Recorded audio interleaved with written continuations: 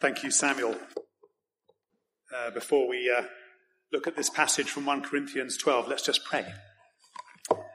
Heavenly Father, we thank you for your word. We thank you for its power, its ability to speak to us in every situation. We pray, Lord, that you would open our hearts to your word this morning as we think about the church as the body of Christ and what it means for us to be members of that body. Speak to us now, we pray, by your Holy Spirit, in Jesus' holy name.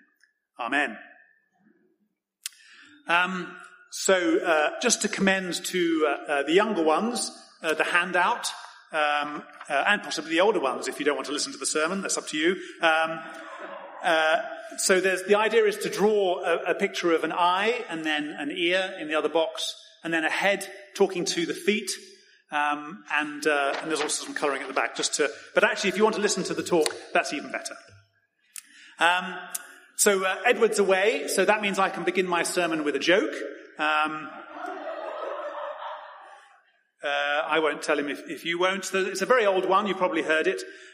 There's two men walking through a jungle. If you want to imagine the jungle, then just look at John's shirt. So suddenly these two men, they see a tiger in the distance running towards them. They turn and start to run away. And then one of them stops and starts taking some running shoes out of his bag, and he starts putting them on. And the other one says, "What on earth are you doing? Do you really think you're going to outrun that tiger?" And the other man says, "Well, I don't have to run faster than the tiger. I just have to run faster than you." So it's a very old joke, but it does rather illustrate one of my key points this morning, which is that we live in a very competitive world, don't we? We always seem to be striving, consciously and perhaps even subconsciously, to be better than the next person, to outdo them in some way, to have a better job, a better house, to be more talented, to be more approved of, to avoid being eaten by the tiger. And we're always looking, aren't we, for a better deal. Footballers move clubs every few years now. The idea of a footballer staying with the same club for the whole of his career, it's inconceivable. I'm a Spurs fan, so please don't talk to me about Harry Kane. We shop around for the best gas and electricity deals. I certainly do. Every year when my fix comes to an end. There's even a new word in the dictionary for all this. You've probably heard of it. FOMO. You heard of the word FOMO? Fear of missing out. We live in a competitive world driven by FOMO. But you know, the world has always been like this. The 18th century writer Samuel Johnson once said this: "No two people can be half an hour together, but one shall acquire an evident superiority over the other." It's very difficult, if not impossible, for two people to spend 30 minutes in the same room without one acquiring a superiority over the other. It's in our human nature. There's something fundamental within us that wants to put us all in some kind of pecking order.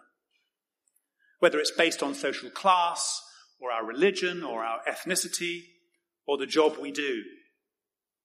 Or even how we speak. You may have seen that the businessman Digby Jones got into trouble the other week for complaining about the BBC Olympics presenter from East London who was always dropping G's at the end of her sentences.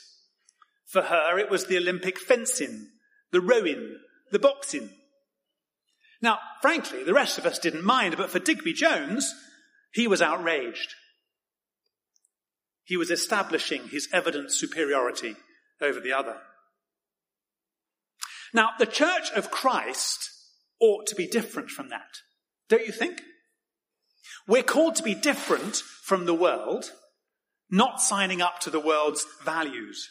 In the world, but not of it, as Jesus says. And yet we followers of Jesus are also competitive, aren't we?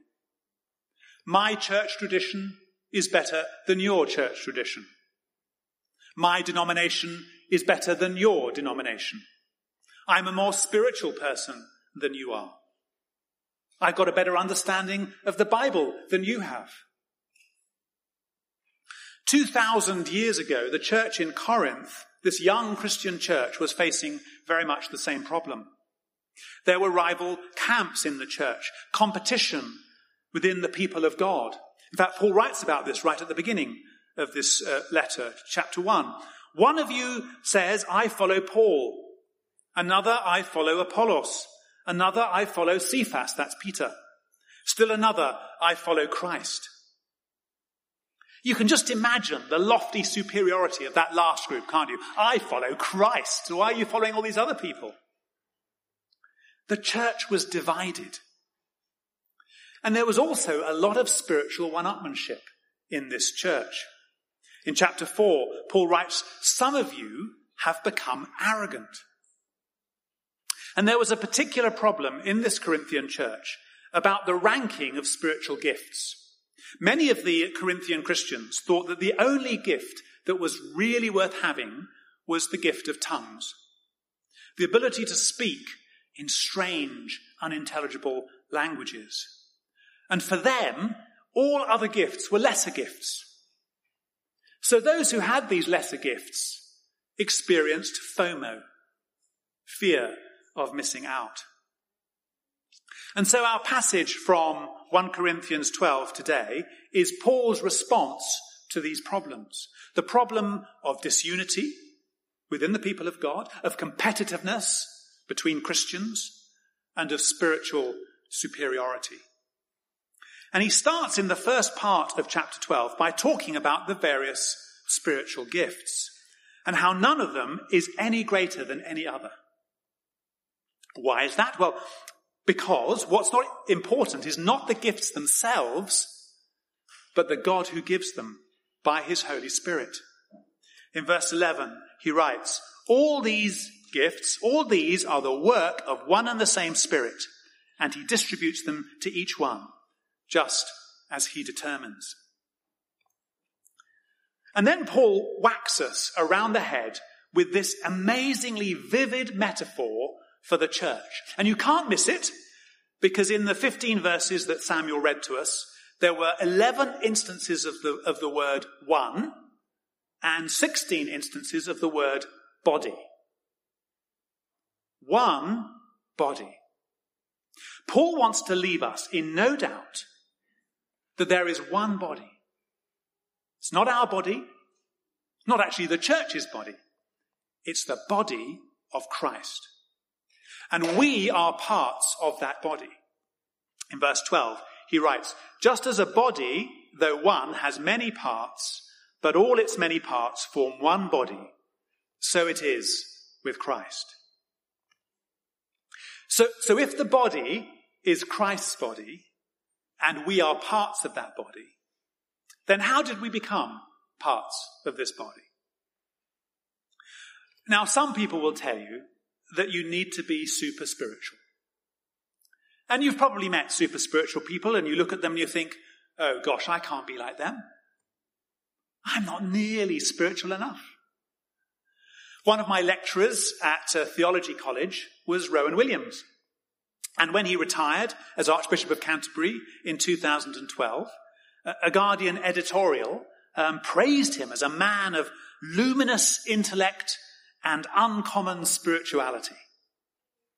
And so he seemed to us students, with his druid-like beard, his passion for mysticism, and his brain the size of a planet. And when we think like that, we think that spirituality is a bit like a skyscraper with many floors, and with Rowan Williams right up there in the penthouse suite and little old me right down in the basement. But you know what? Being spiritual is not like that at all. According to Paul, in 1 Corinthians, there's only one test of spirituality, just one. And he explains it back in chapter 1. If you declare that Jesus is Lord, and if you accept the foolishness of the cross, then you are a spiritual person. Why? Because you can only do those things by the power of the Holy Spirit. By being baptized by one Spirit, in the Spirit. If you do that, then you are a spiritual person and you are part of Christ's body. Just like Rowan Williams, right up there on the top floor. And in fact, Paul says as much in verse 13.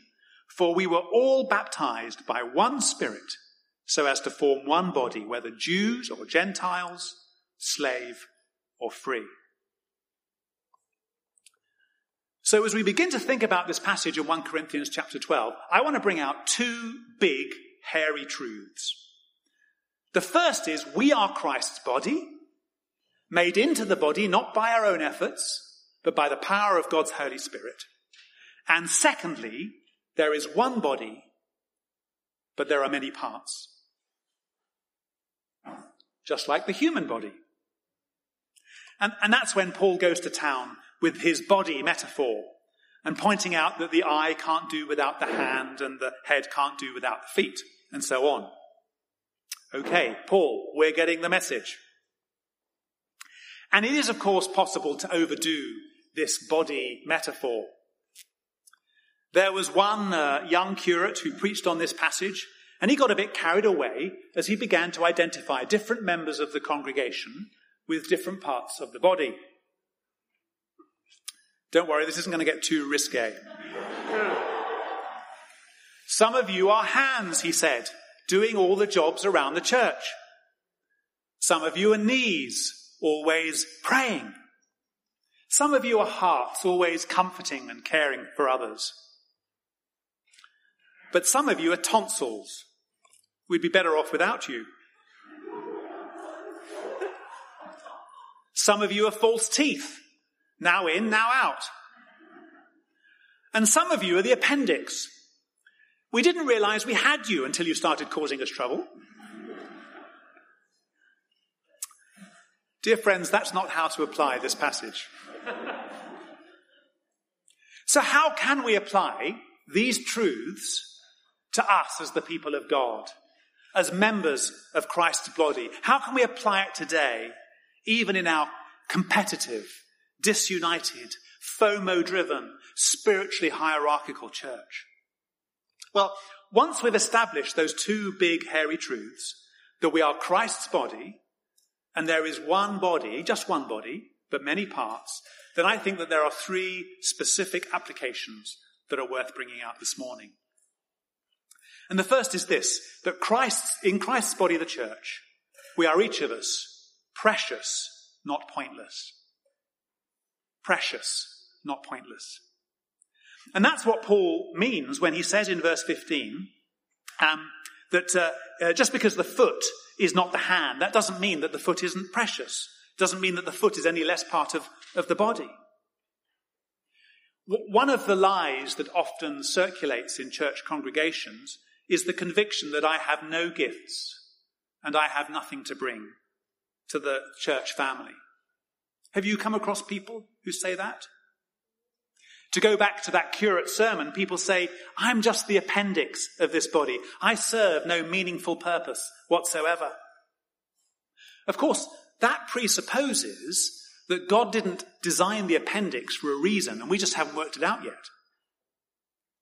But we might look at the gifts that Paul lists earlier on in chapter 12 and think, whoa, I haven't got any of those. Wisdom, knowledge, faith, healing, woof. Miraculous powers, no thank you. Speaking tongues, what's all that about? Interpretation, distinguishing between spirits, prophecy. Those gifts are for super spiritual people, not for little old me. But of course, these aren't the only spiritual gifts. In Romans chapter 12, there are other gifts like serving or giving or encouragement. There are still other spiritual gifts elsewhere in the Bible. Someone has suggested that there are at least 20 and possibly many more gifts that are specifically mentioned in Scripture. And there are many gifts that are not even mentioned here. You see, we try to get hung up about trying to identify what our gift is. But again, that's not the point, because they're not our gifts. They are God's gifts, given to us by his Holy Spirit, the Spirit in whom we are baptized. Maybe we just need to serve, and then our gift or our gifts will become evident over time. We are all of us precious parts of the body. We're certainly not pointless. So we're precious, not pointless. Second, we are all called to be affirming and not arrogant. The second big lie that often circulates in church congregations is the myth of self-sufficiency. And it's the exact opposite of that first lie, that I am useless and pointless, and says instead, I don't really need you. You've got nothing to contribute to the body. And this arrogance has the effect of reinforcing that first lie, which is the myth of uselessness. But Paul knocks that lie on its head in verses 21 to 26, when he points out that the eye can't do without the hand, and the head can't do without the feet. God has so designed the body that every part of it has a role to play. In Psalm 139, the psalmist says, and you've heard these verses, I praise you, God, because I am fearfully and wonderfully made. And our bodies are fearfully and wonderfully made, aren't they? And the church, as the body of Christ, is also fearfully and wonderfully made, with each of its members, us, having a part to play, even if we don't yet know what our particular gifts are. So are we encouraging and affirming of each other in the body of Christ? Or are we consciously or subconsciously being arrogant about our own gifts? We need to be affirming, not arrogant. And finally, if we're all parts of the same body, one body, precious to God, affirming of each other, not feeling pointless or useless, not feeling arrogant, then we need to be committed, not complacent. We need to be committed to the body of Christ, of which we are members. To put it another way, and this is my last natty alliteration of the morning, we need to truly belong and not be bystanders. And my question to you this morning is quite simple. Are you a member of the body, fully engaged, fully belonging, or are you a bystander? You see, we're in the body of Christ because God has placed us in the body by his Holy Spirit with whatever gifts we may have, even gifts we don't yet know about. As Paul writes in verses 24 to 25, God has put the body together. God has put the body together, giving greater honor to the parts that lacked it, so that there should be no division in the body, but that its parts should have equal concern for each other. And earlier on in verse 7, Paul says, to each one the manifestation of the Spirit is given for the common good. So to each one of us, a gift or gifts is given, and it's not for our benefit, it's to glorify God and for the common good, to encourage each other and to point ourselves and the world to Jesus. So, to conclude, Paul gives us two big, hairy truths in our passage this morning. One, there is one body, the body of Christ. And two, though there is one body, there are many parts. And then Paul goes on to deal with two big lies that you often hear in the church. He deals with the myth of pointlessness or uselessness in the church. And he does so by saying that there's no point of the part of the body that is pointless or useless. And then he deals with the myth of self-sufficiency or spiritual superiority. The conviction that I don't need you because my gifts are enough or more important. And why is that a lie? Because God has made you part of that body. And the body is fearfully and wonderfully made. Now, at this point in a sermon on 1 Corinthians 12, the preacher would normally encourage you to all go away and find out what your spiritual gift is. There's online questionnaires and surveys. You've probably done them. But as I've already said, that's not really the point this morning. God, in his wisdom, may have given you a spiritual gift you don't know yet. It may not even be in the Bible. The list of spiritual gifts in Scripture is not exhaustive. And again, they are God's gifts, not ours. Given to encourage and build up the people of God for the common good, to point people to Christ. What matters is not what particular gift you might have, but are you committed to the body of Christ rather than being complacent? Are you ready to belong? Are you wanting to belong or just be a bystander? So instead of trying to divine, to hunt down your gift, why not take a look once again at the Christian Service Centre part on the St. Mary's website? There are loads of different ways of getting involved in the life of the church. Loads of different areas where there's a need. There's at least 10, possibly more, areas where there's a need. Why not just give one of them a try? Even for a term. If it turns out not to be your area of gifting, then that's fine. At least you've tried. Perhaps try another one. Only then might your gifting emerge. Or not your gifting, but God's gift to you by his Spirit. Or maybe even think of a new way in which you can serve the people of God. And then discuss it with the team. I'm a great fan of church notice howlers. You've probably seen some of these. Here's one of my favourites. The vicar will preach his farewell sermon on Christmas Day, after which the choir will sing Joy to the World. Another notice said the following. On Thursday evening, there will be auditions for the choir. They need all the help they can get. But here's the thing. Did you know that help is actually a spiritual gift? That one word, help, is a spiritual gift. It's in 1 Corinthians chapter 12 and verse 28. Check it out. So where can you help? To paraphrase Lord Kitchener in World War I, your church, the body of Christ, needs you. Let's pray.